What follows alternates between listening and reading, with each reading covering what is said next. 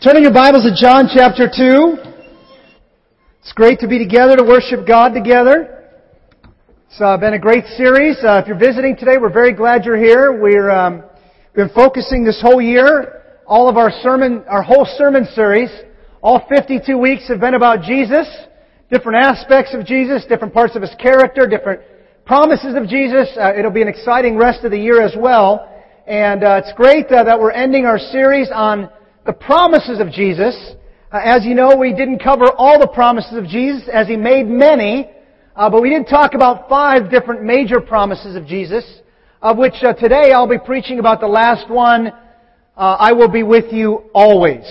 And today, it said on the invitation, courage and boldness, but I really believe that translates into spiritual confidence.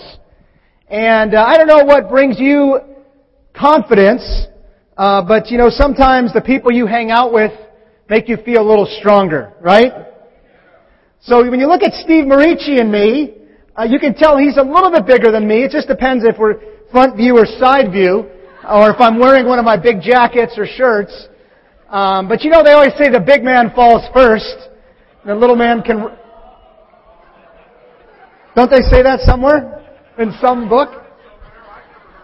They look really tough, but then, one rock to the head and they're down. Isn't that story in the Bible?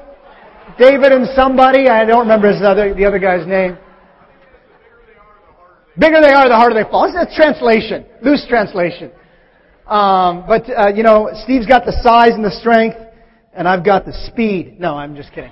No, but if I was in a fight, I would definitely want Steve right there so I could cheer him on. Or I could show him how it's done when I do my ninjutsu. Go up into the position. No, Steve's a great friend. Gives me great confidence.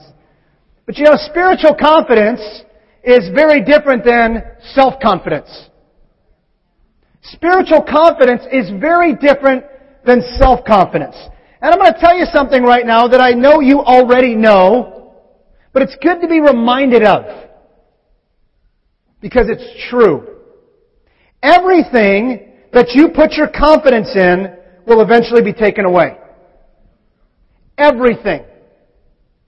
Maybe you put your confidence in the family you grew up in. Eventually it'll be gone. One by one by one. Maybe you put your confidence in your looks. And some of us chuckle, never. You know what I'm talking about. You specifically, I'm talking to you. When you walk by the glass mirror, the bank mirror, the big window, and you're like, who's done it? Be honest. Okay, we got an honest crew in the teens. Or you walk by your car and you're like, nice car, and who's the guy in the window? You don't know what I'm talking about. At least, come on. Don't give the false humility. Maybe it's you put your confidence in your education. You got a PhD or something. It's going to be taken away. Maybe you put your confidence in your job. How many men in their 50s have lost their job? I know my dad did during the recession of the 80s, and it was really hard for him for many years after that. Maybe you put your confidence in your health. All of us have seen that our health can be taken away, not even from an accident, just from life like that. Maybe you put your confidence in where you live. You live in a really nice place and you got it really nice. I saw a couple houses in the last 24 hours that were being taken down. All that was left was the pile of the foundation and a little bit of the sticks of the wooden part of the house. And I thought to myself, boy, how many years it took, or how much work it took to put up that house, and how easy it came down. And I thought, I wonder about the family that grew up in that house and had all those memories, and it's just being wiped away, gone. Someone else is going to come in and build a whole new structure. I don't know what you put your confidence in. Maybe it's in how much is in your 401k. Wish you had okay. You know what I'm saying? Like, maybe you put your confidence in your job, that you've got tenure. Well, we've all seen that is challenging. Whatever it is, the whole point is there's nothing that we can find security in and put our confidence in that will not be taken away. Nothing.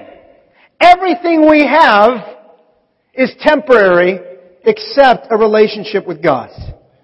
And self-confidence is where we put our confidence and our security and our strength in those things. And it's not, spiritual confidence isn't self-righteousness. I'm so good because of all the ways I do this for God and do this for God and do this for God and do this for God. I'm His favorite, actually. That's not spiritual confidence. That's what we're going to talk about today is spiritual confidence. What we're going to do is I'm going to show you a passage here in John 17. Before I do that, I want you to notice my girls and I went with the Marichis up to Forest Home. It's a retreat center we've been to with the singles many times. And we all went ziplining. And of my 3 girls, one is more scared than the other, and one a little less, and one a little less. But that yellow cord right there, hooked twice, harnessed around your body, will allow you to go and jump. And Danielle jumped off this huge zip line and zipped for a while. Look at how calm she looks. Looks like she's modeling for REI or something. Then there's Gina. Gina's on the high ropes, and the high ropes, or they call it the sky something. You hook up to the thing, see the little blue thing on the top of the rope? That's holding her on in the red harness. Now, I must admit, the first time I went on that, I didn't go on that level, even though I was harnessed in. I'm not a real fan of heights, so I just went on the second level, and I was feeling pretty good about myself, till some of the ministers told me they were on the third level, and they were blindfolding themselves, and I'm like, gosh, what a wimp I am. And then when Tally went up there on the third level, and Gina and everybody else, I thought, all right, I can do this. I can do this. I am strapped in, But there's Gina just messing around. She's hanging. She's moving around because she's strapped in. And then there's Tally. 8 years old. Ain't no thing. She's getting ready to jump up the zip line. She's strapped in the harness here and then up to the wire. And if you look on the screen, it's pretty high up and it goes for a while. And she didn't complain. She just strapped on and she just looked at it. Here we go. She didn't say that. That was just the confidence that came. Why? Because she was strapped in. Why did I eventually make it to the top of the skywire? Because I was strapped in. Both in a harness and connected to something that would hold me if I fell. What are you connected to that will hold you if you fall? Or should I say when you fall? It's amazing the confidence we can have when we're anchored and connected and harnessed to something greater than ourselves. Here in John 17, this is Jesus' longest recorded prayer. And just like in a movie, a lot of times in a movie, they show you the last scene or some later scenes, and then they go back to the beginning. That's what we're going to do today. We're going to do a study out of the Gospel of John about spiritual confidence. And we're going to start in John 2. But before we did that, I thought it'd be good to look at John 17, Jesus' prayer as He's getting ready to leave the earth, and He's talking to God about His guys. Guys He had been with for 3 years, and for those of you that know the Bible know these guys messed up a lot. But look at what He said, and you can tell a lot about somebody by praying with them and listening to how they pray, what they pray about, how much do they really know God. You can tell a lot. And so we learn a lot about spiritual confidence, about Jesus' guys who weren't Jesus, from listening to this prayer. He says, I have revealed, you can just look on the screen and then we'll go to John 2. I have revealed you to those whom you gave me out of the world. They were yours. You gave them to me. And they have obeyed your word. Now they know that everything you have given me comes from you. For I gave them the words you gave me, and they accepted them. They knew with certainty that I came from you. And they believed that you sent me. I pray for them. I'm not praying for the world, but for those you've given me, for they are yours. What a picture of spiritual confidence. Verse 8 says, for I gave them the words you gave me, and they accepted them. And could this be said about you today? They know with certainty that I come from you. And they believe. And they live like. And they act like. And they put their values, all the chips in. Because they believe you sent me. That is the kind of spiritual confidence that God wants us to have. Amen? Look at this quote from Macbeth. William Shakespeare said, he said, "Screw your courage to the sticking place and will not fail." I looked up the quote to find out what was the context of it. It's a term, it's a musician's instrument term, where you screw in the wood screws in a musical instrument until it gets into the tight part of the wood and holds. How about it? What are we screwing our courage into? What's it harnessed into? How much are we putting that screw into the wood to where it will hold and will not fail or fall? Matthew 28, a passage that this scripture was based upon, Jesus says to His guys as He's getting ready to leave the earth, a passage we're all very familiar with. He says that then the 11 disciples went to Galilee, to the mountain where Jesus had told them to go. When they saw Him, they worshipped Him, but some doubted. Then Jesus came to them and said, "All authority in heaven and on earth has been given to me. Therefore go and make disciples of all nations, baptizing them in the name of the Father, Son, and the Holy Spirit, and teaching them to obey everything I have commanded you, and surely I am with you always to the very end of the age." So here's Jesus. He had died. He had been buried. He had resurrected. They had seen His miracles. They had lived with Him. They had seen His heart.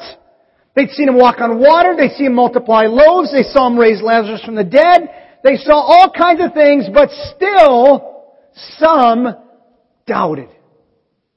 And that doubt is always right there. It doesn't come from God. It doesn't come just from our emotions. The devil, Satan's always right there going, "Really? Are you really praying to anybody?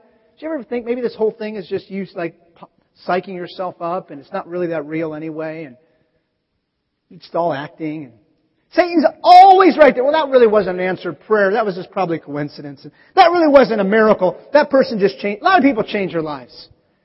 Satan is always right there getting us to doubt. Jesus is saying, "Hey, I came from God. All authority's been given to me. Because you're with me, go." And it's in our nature, church, to stay. To sit. He didn't say, "Therefore, all authority has been, therefore go to church." Now, you should go to church because it makes you stronger. That's not what He said. Just go to church. He didn't just say, "Go this." He said it's us, who we're going to be, how we're going to be, our stand in the world, our spiritual confidence that we carry. And I believe if you're here today, you want spiritual confidence. I believe if you've been a disciple for any period of time, you know you've tasted spiritual confidence, and you know it tastes like nothing else. And I believe there's a part of us that we want to be a lion. Right? Just not this lion. And the problem is, this is how we can feel. You know, I was on my anniversary trip about 10 days ago, and I was in the grocery store, and I saw one of my funniest actors, I thought. Owen Wilson was there. I looked at the mullet and the shag, and I'm like, "Is that him?" And I walked up to the side and checked the nose, and that's him. And then Danielle, I told her about it. She said, "Well, Dad, did you share with him?" Like, "No, I was on vacation, and I didn't know where the church was, and I didn't want to bother him. You know, he's a movie star, and people always coming up to him asking for his picture. Sorry, Ruthie, I blew it. But, you know, I just didn't feel comfortable, and so I didn't say anything, and I had several justifications in the court of law. I'd come through. You know, I had like 4 or 5 reasons on why. But there was a part of me that felt like that guy. It's kind of ugly.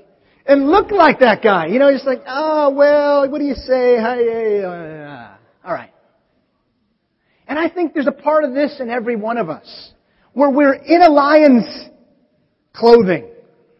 We're Christians. We're covered in Christ, the Lion of the tribe of Judah. But we can feel and look like that guy cross-eyed and kind of just, That's not how God wants us to be. He wants us to be spiritually confident. And I want you to just take away one thought today as we get into our study of John. In John chapter, as we get in our study of John in John chapter 2. Jesus knows you.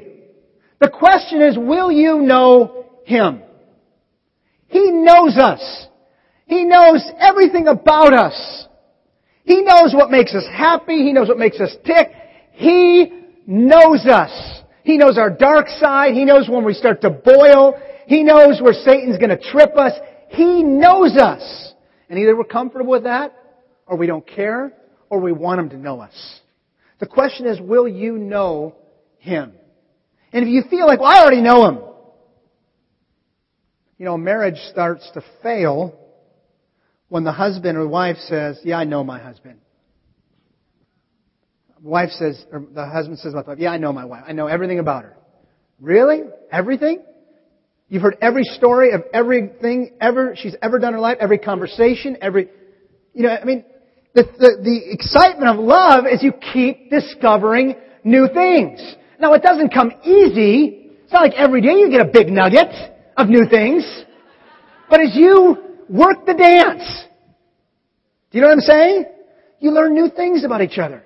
You go even deeper, and that's how God wants us to be with Him.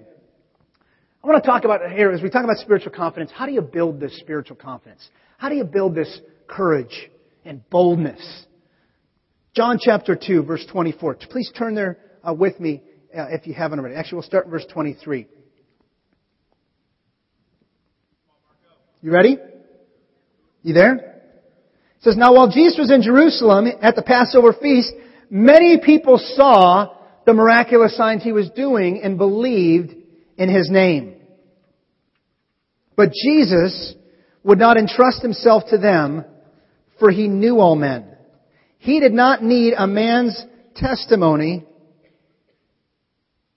about man, for He knew what was in a man.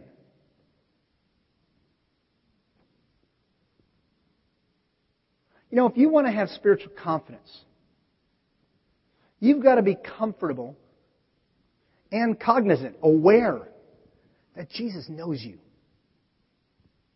Not a little bit, perfectly. He knows everything about you. He knows about that sin that you did, that you go, I hope nobody ever knows. In fact, don't even talk about it, you're making me uncomfortable. And I'm not, I'm just bringing it up. I don't even know what it is, but He does. He knows whether we're really seeking Him or we're just on the hamster wheel. Just talking to God, praying, reading my Bible, not really into it, just doing what I'm... He knows. He knows what makes us really, really happy and peaceful and content.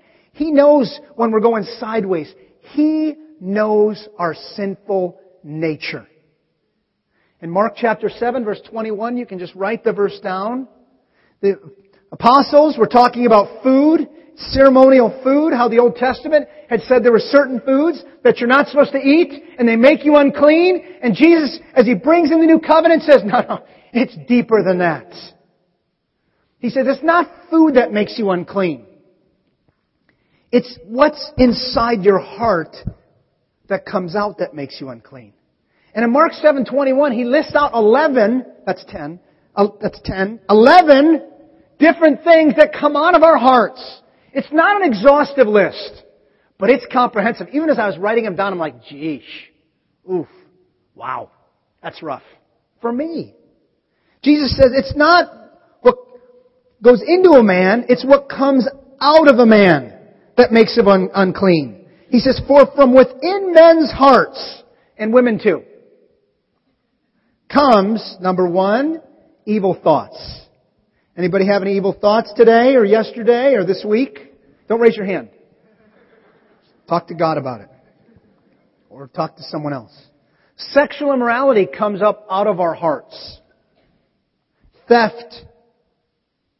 Number 4, murder. 5, greed. 6, malice. 7, deceit. 8, lewdness.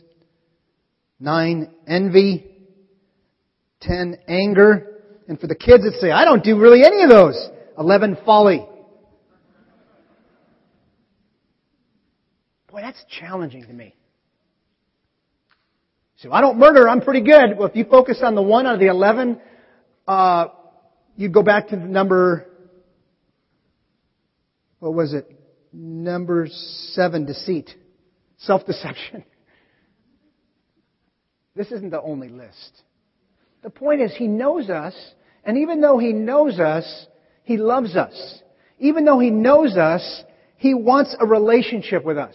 even though He knows us and knows what's within us, outside of that list that's not comprehensive and exhaustive, He sees a whole nother list of what we can do or have done or will do when we follow Him. And that's the part He focuses on. That's the part that He's drawn to. Now, does He ignore those other things? No, He wants us to deal with them, and He doesn't play. But if we want to build spiritual confidence, we've got to get comfortable and welcoming and confident with that fact that Jesus knows what's in a man. He didn't need those guys to tell other people about Him.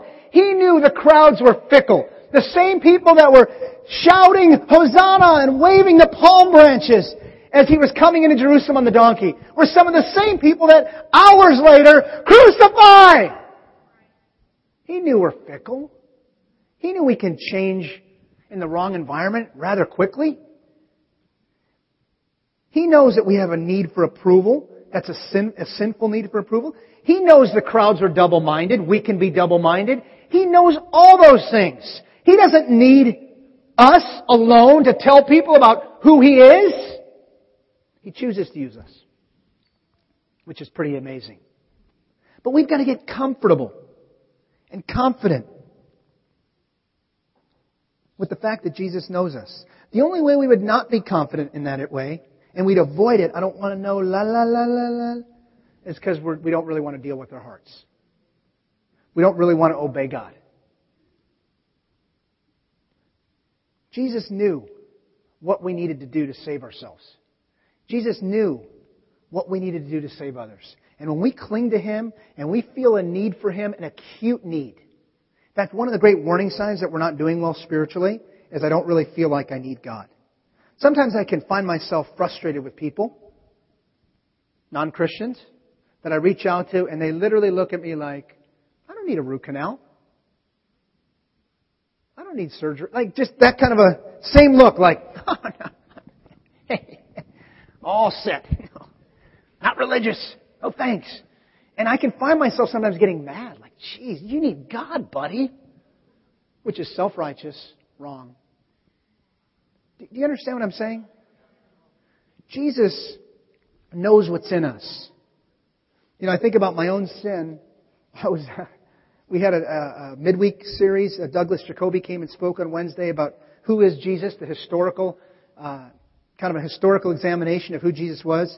And I'm talking to this Jewish woman afterwards, and I'm trying to share with her, and she says, she goes, I like all religions. I've kind of explored. I'm thinking about trying Kabbalah and da-da-da, because I got some friends that really like Kabbalah. And I'm like, well, have you ever tried Jesus? She says, oh no, I don't think He'd fit with me. I don't think it would fit my way of thinking. And I said, well, have you ever thought maybe your way of thinking is off? And that's why it's not fitting? I said, oh no, and plus, people are bad, and I'm just tired of people. And she goes, people cut you off all the time. In fact, do an experiment, she said. You try to turn in a lane and just count the cars that won't let you in. And I'm listening, and I thought, you remember the lady you cut off yesterday? I was listening to her. I have a way of kind of dual listening sometimes. Sometimes it short circuits, sometimes it works. But I was listening to her, and I was just getting like more convicted, like kind of starting to feel hot. Like, you remember yesterday you kind of felt bad about it, but didn't feel that bad because you were in a rush and other people were being rude to you and she needed to get over it.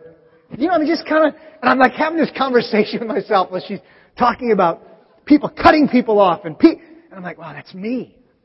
I did that. But I'm convicted how easily I can get impatient. I was praying about it this morning and how the root of impatience is selfishness and pride. How easily I can get defensive. What is in you that makes you feel I need Jesus? Let's look at John chapter 8. Jesus knew where He came from and where He was going. Jesus knew where He came from and where He was going. You know, people that are typically immigrants are a lot more grateful to live in the U.S. and for the job they have and the services they get and the education opportunity that they get Anyone's parents immigrants that can attest to that? My mom was an immigrant. My grandparents on my dad's side were immigrants. I mean, there's a work ethic and a mentality of, hey, I know what I came from. You know, Jesus knew where He came from, and it gave Him a level of spiritual confidence and honor to God and gratitude that's pretty amazing. In John 8, verse 14, they were challenging Jesus because He had just helped the woman caught in the act of adultery. Do you remember that? And they were challenging Him like, how do you do that? I mean, who are you? Come on. How could you? And in the Jewish law, you needed more than 2 witnesses to testify to something. And look what Jesus says right here.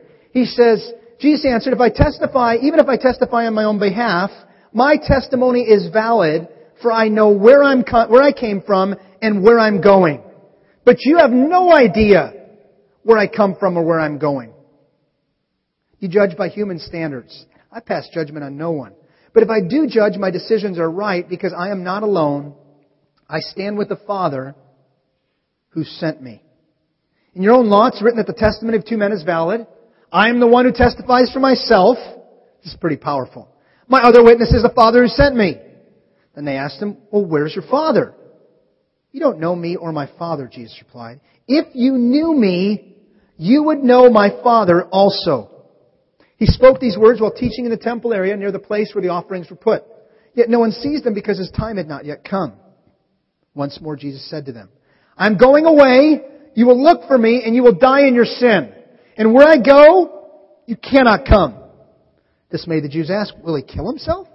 Is this why He says, where I go, you cannot come? But He continued. It's very powerful. Look what He says. You are from below. I am from above. You are of this world. Look what Jesus says. I am not of this world.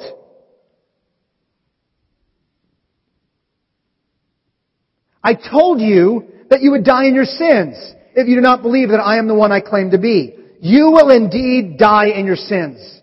3 times He says the same thing. Who are you? They asked. Just what I've been claiming all along. Jesus replied, I have much to say in judgment of you, but He who sent me is reliable. And look at this last statement. What I have heard from Him, I tell the world. You know, the title today, I will be with you always. Look at the level of confidence that Jesus had from God. Look at the level of spiritual confidence that's available to us when we're connected to Him. So I don't feel that way. Well, maybe you're not focused on it. Maybe you haven't been in the Word that much.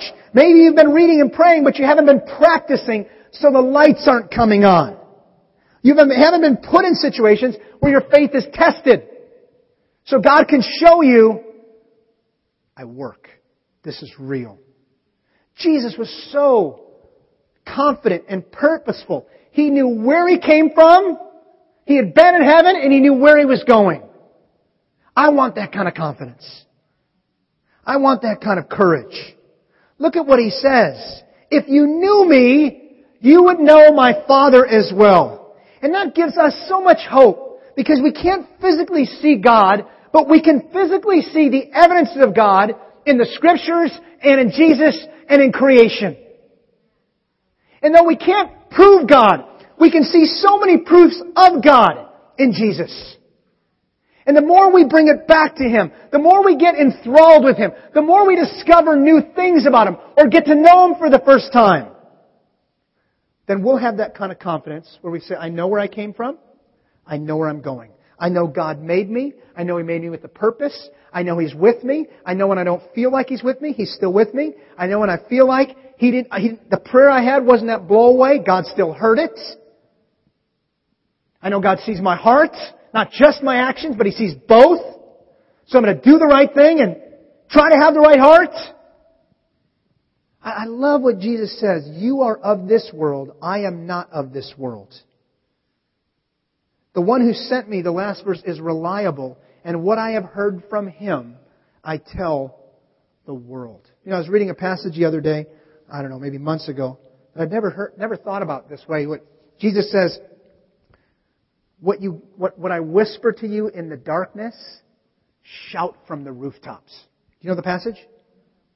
What you've heard in secret, shout aloud, And I thought, wow, it's like Jesus is saying is what I spoke to you about at 5:30 this morning when you were sitting with your cup of coffee in the Bible, and I was whispering some things to you and speaking to you.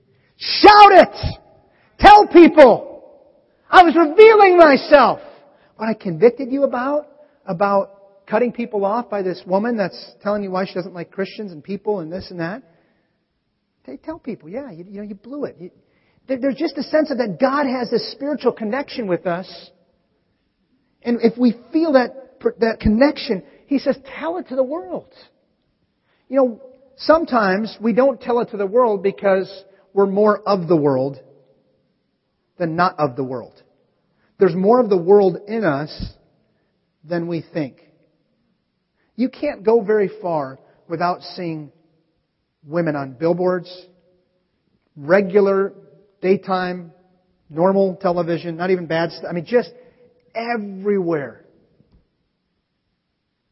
Homosexuality is the new normal. If you don't believe it's right and normal, something's wrong with you. You are old-fashioned. You probably still believe the world's flat too, right? Literally, that's kind of how you're made to feel. And you're probably a bigot. I don't know you yet, and I don't want to judge you, but you seem really judgmental. There's just this kind of, it just bombards you all the time because you think that living together and not being married is wrong. Or having sex outside of marriage is displeasing to God, and He doesn't play. You won't go to heaven.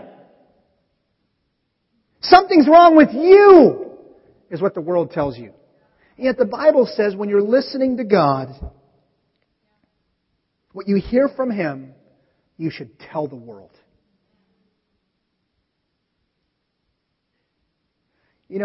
Jesus had this confidence where He knew where He was coming from and where He's going. As Christians, we should be confident knowing I was created by God, I was created for God, and I'm only satisfied when I'm pleasing God. And if I'm off track, I got to get back on track because that's where I came from. That's the DNA. I was created in His image for His image. That's when I'm satisfied. I'm so thankful to partner with Hakan. Hakan's a young Christian, just a few years. But I'm so inspired by his walk with God. Every few months he goes up to Lake Arrowhead or Big Bear, and he wouldn't want me to tell this, but sorry, Hakan. Just on his own, gets a cheap motel and just goes and spends hours and hours and hours praying with God. Goes up to the mountains, praying, then goes down to his little hotel and then heads back the next day. I didn't tell him to do that. I haven't modeled that for him, unfortunately. But I was convicted by his heart, and I think part of it is he doesn't have a Christian upbringing.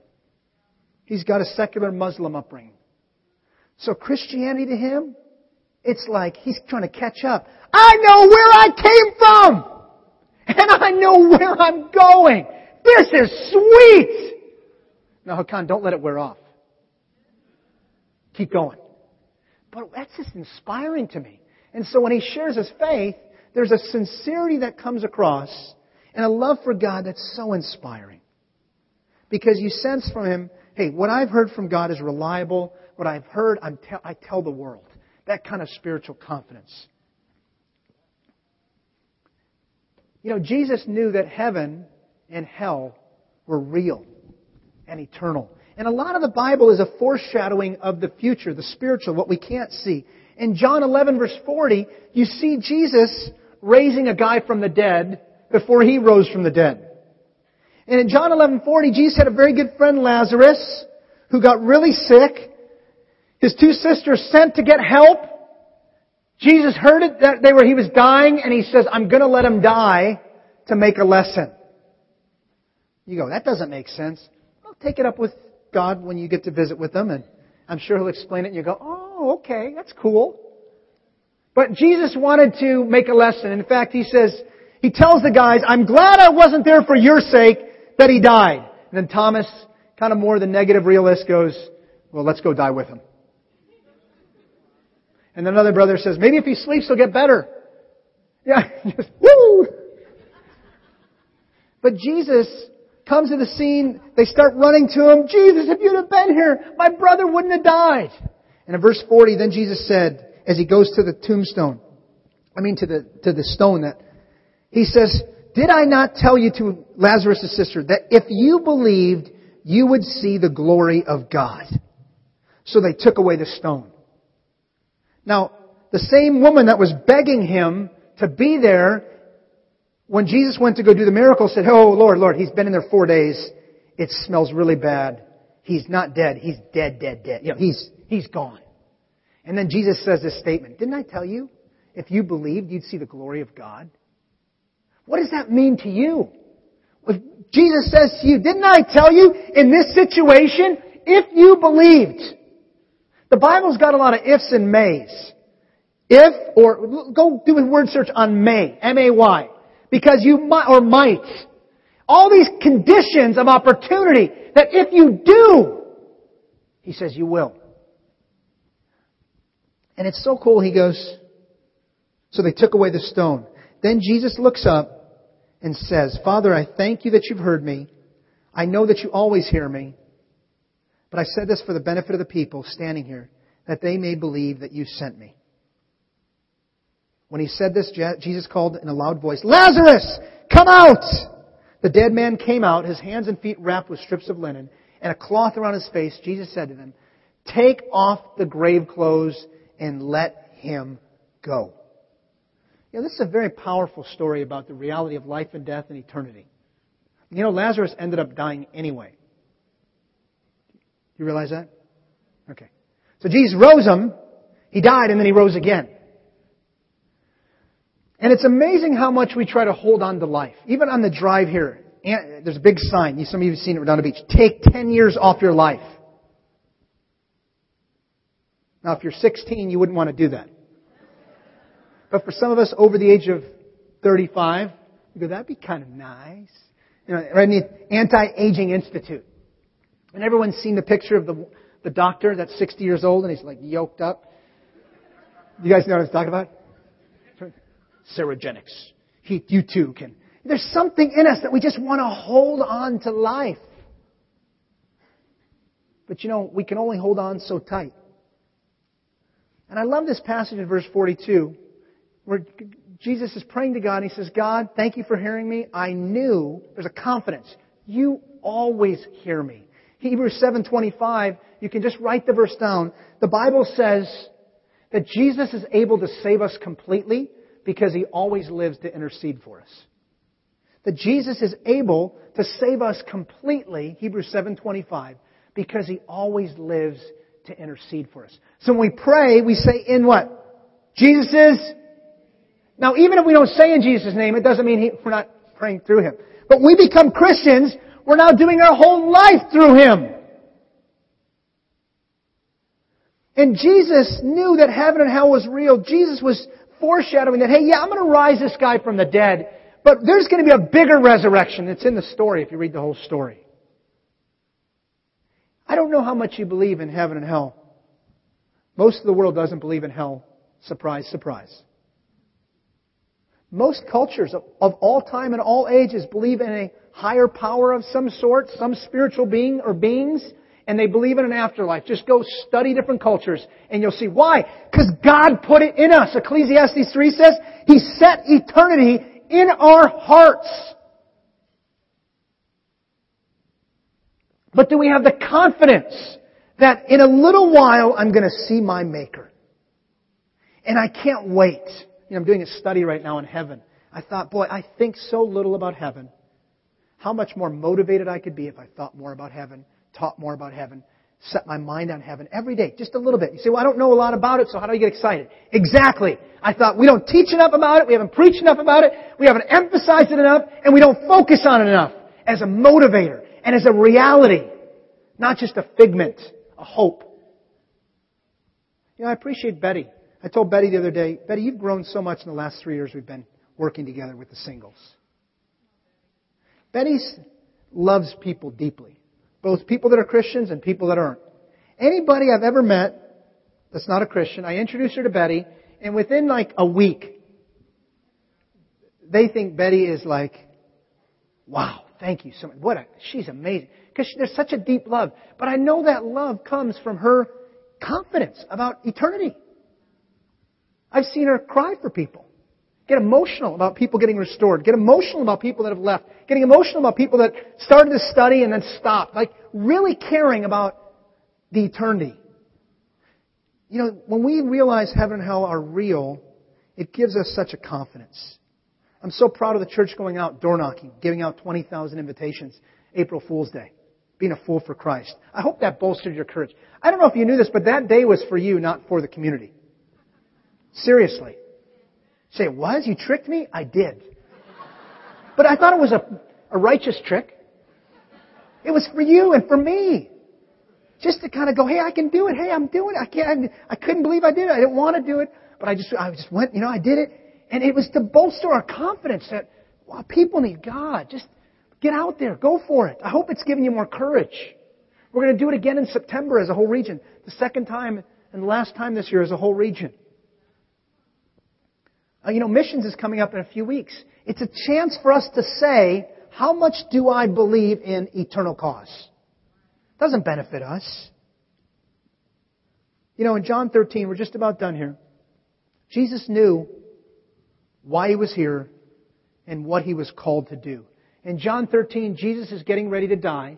And you know how you feel right before something intense is going to happen? How scary it is? How you can't think of anyone else? You got that pasty, nervous, just this feeling of I'm all anxious and seized, and you're listening to someone's conversation, but you realize in 12 hours I've got to stand before the judge. In 12 hours I've got to go into the surgery. Jesus was getting ready to go to the cross. And it says it was just before the Passover feast. Jesus knew that the time had come for Him to leave this world and go to the Father. Having loved His own who were in the world, He now showed them the full extent of His love. The evening meal was being served, and the devil had already prompted Judas Iscariot, son of Simon, to betray Jesus. Jesus knew that the Father had put all things under His power, and that He had come from God and was returning to God. So He got up from the meal, took off His outer clothing, wrapped a towel around His waist. After that, He poured water into a basin and began to wash His disciples' feet, drying them with a towel that was wrapped around them. Look at His confidence.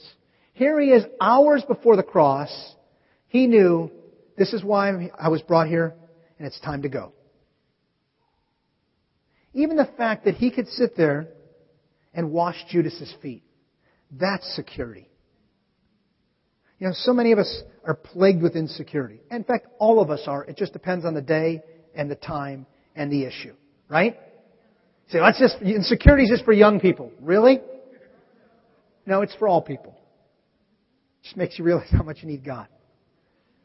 But think about the security He had in God. That here's Jesus getting on His knees like a servant, picking up Judas's feet with love, no malice, washing his feet, rubbing the sponge or whatever through his toes, wiping off all the dust, looking up at him with love. I mean, that is just intense. I mean, he had a lot more toes to go, but that guy's toes? How about some righteous anger? How about some sense of, I don't know how he transcended with that kind of confidence, that kind of big-heartedness, that kind of love. I think it's because he knew why he was here, and that his time had come, and what he was called to do, and he pushed through. I'm so thankful that Jesus had that kind of confidence. I'm so proud of Davida and Tess. I went to Honduras last summer to serve the poor with Davida and Tess. And both of them have grown so much. I told both of them this week. Even just from a few years ago. Just watching them grow. Both of them are leading now and serving more and giving more. And both are leaders. They just needed a little, encouragement? A little push? But I remember sitting with Davida on the bus. So, Davida, tell me, are you a leader? Well, no, not really. So you're a principal. Yeah, but that's not a leader. No, well, yeah, it is. But have you done anything else? Yeah, I was a track athlete in college and really good at it. And so that's not a leader either. No, not really. Well, yeah, but not in it. So we're just it's raining hard outside the bus, and Davida could tell I was trying to talk her into a corner. She could tell, but she works in the inner city and she is shrewd. And she's just like, ha ha ha, so we're just like, come on, Davida, what do you got? What do you got? But I told her at the leaders meeting last week, Davida, you've grown so much from the ride in the rain in the bus. So cool. Just the confidence of, hey, this is why I'm here. This is what I got to do. I want to serve God. Let's just close with this passage here in John 14. Jesus, He personally knew the one who sent Him.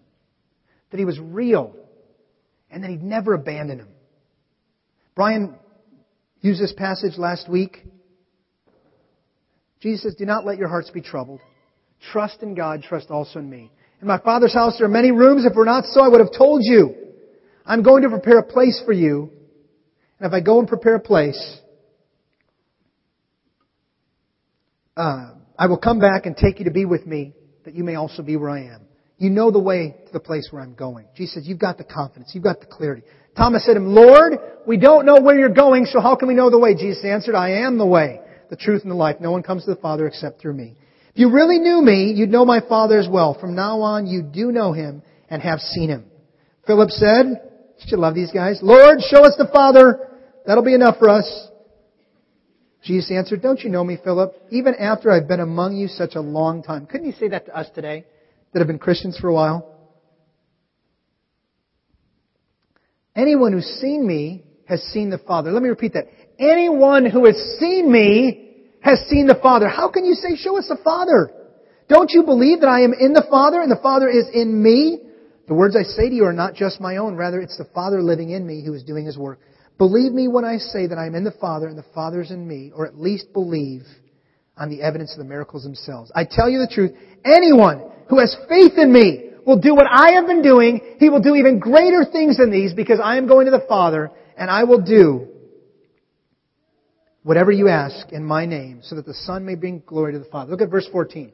You may, remember I said may or might do a Bible study on it? Doesn't mean you will because you may not. But you may ask anything in my name and I will do it. You say, well, I've asked God a lot of things and He hasn't done it. Well, maybe He hasn't done it yet. Or maybe He's done it and you haven't recognized it.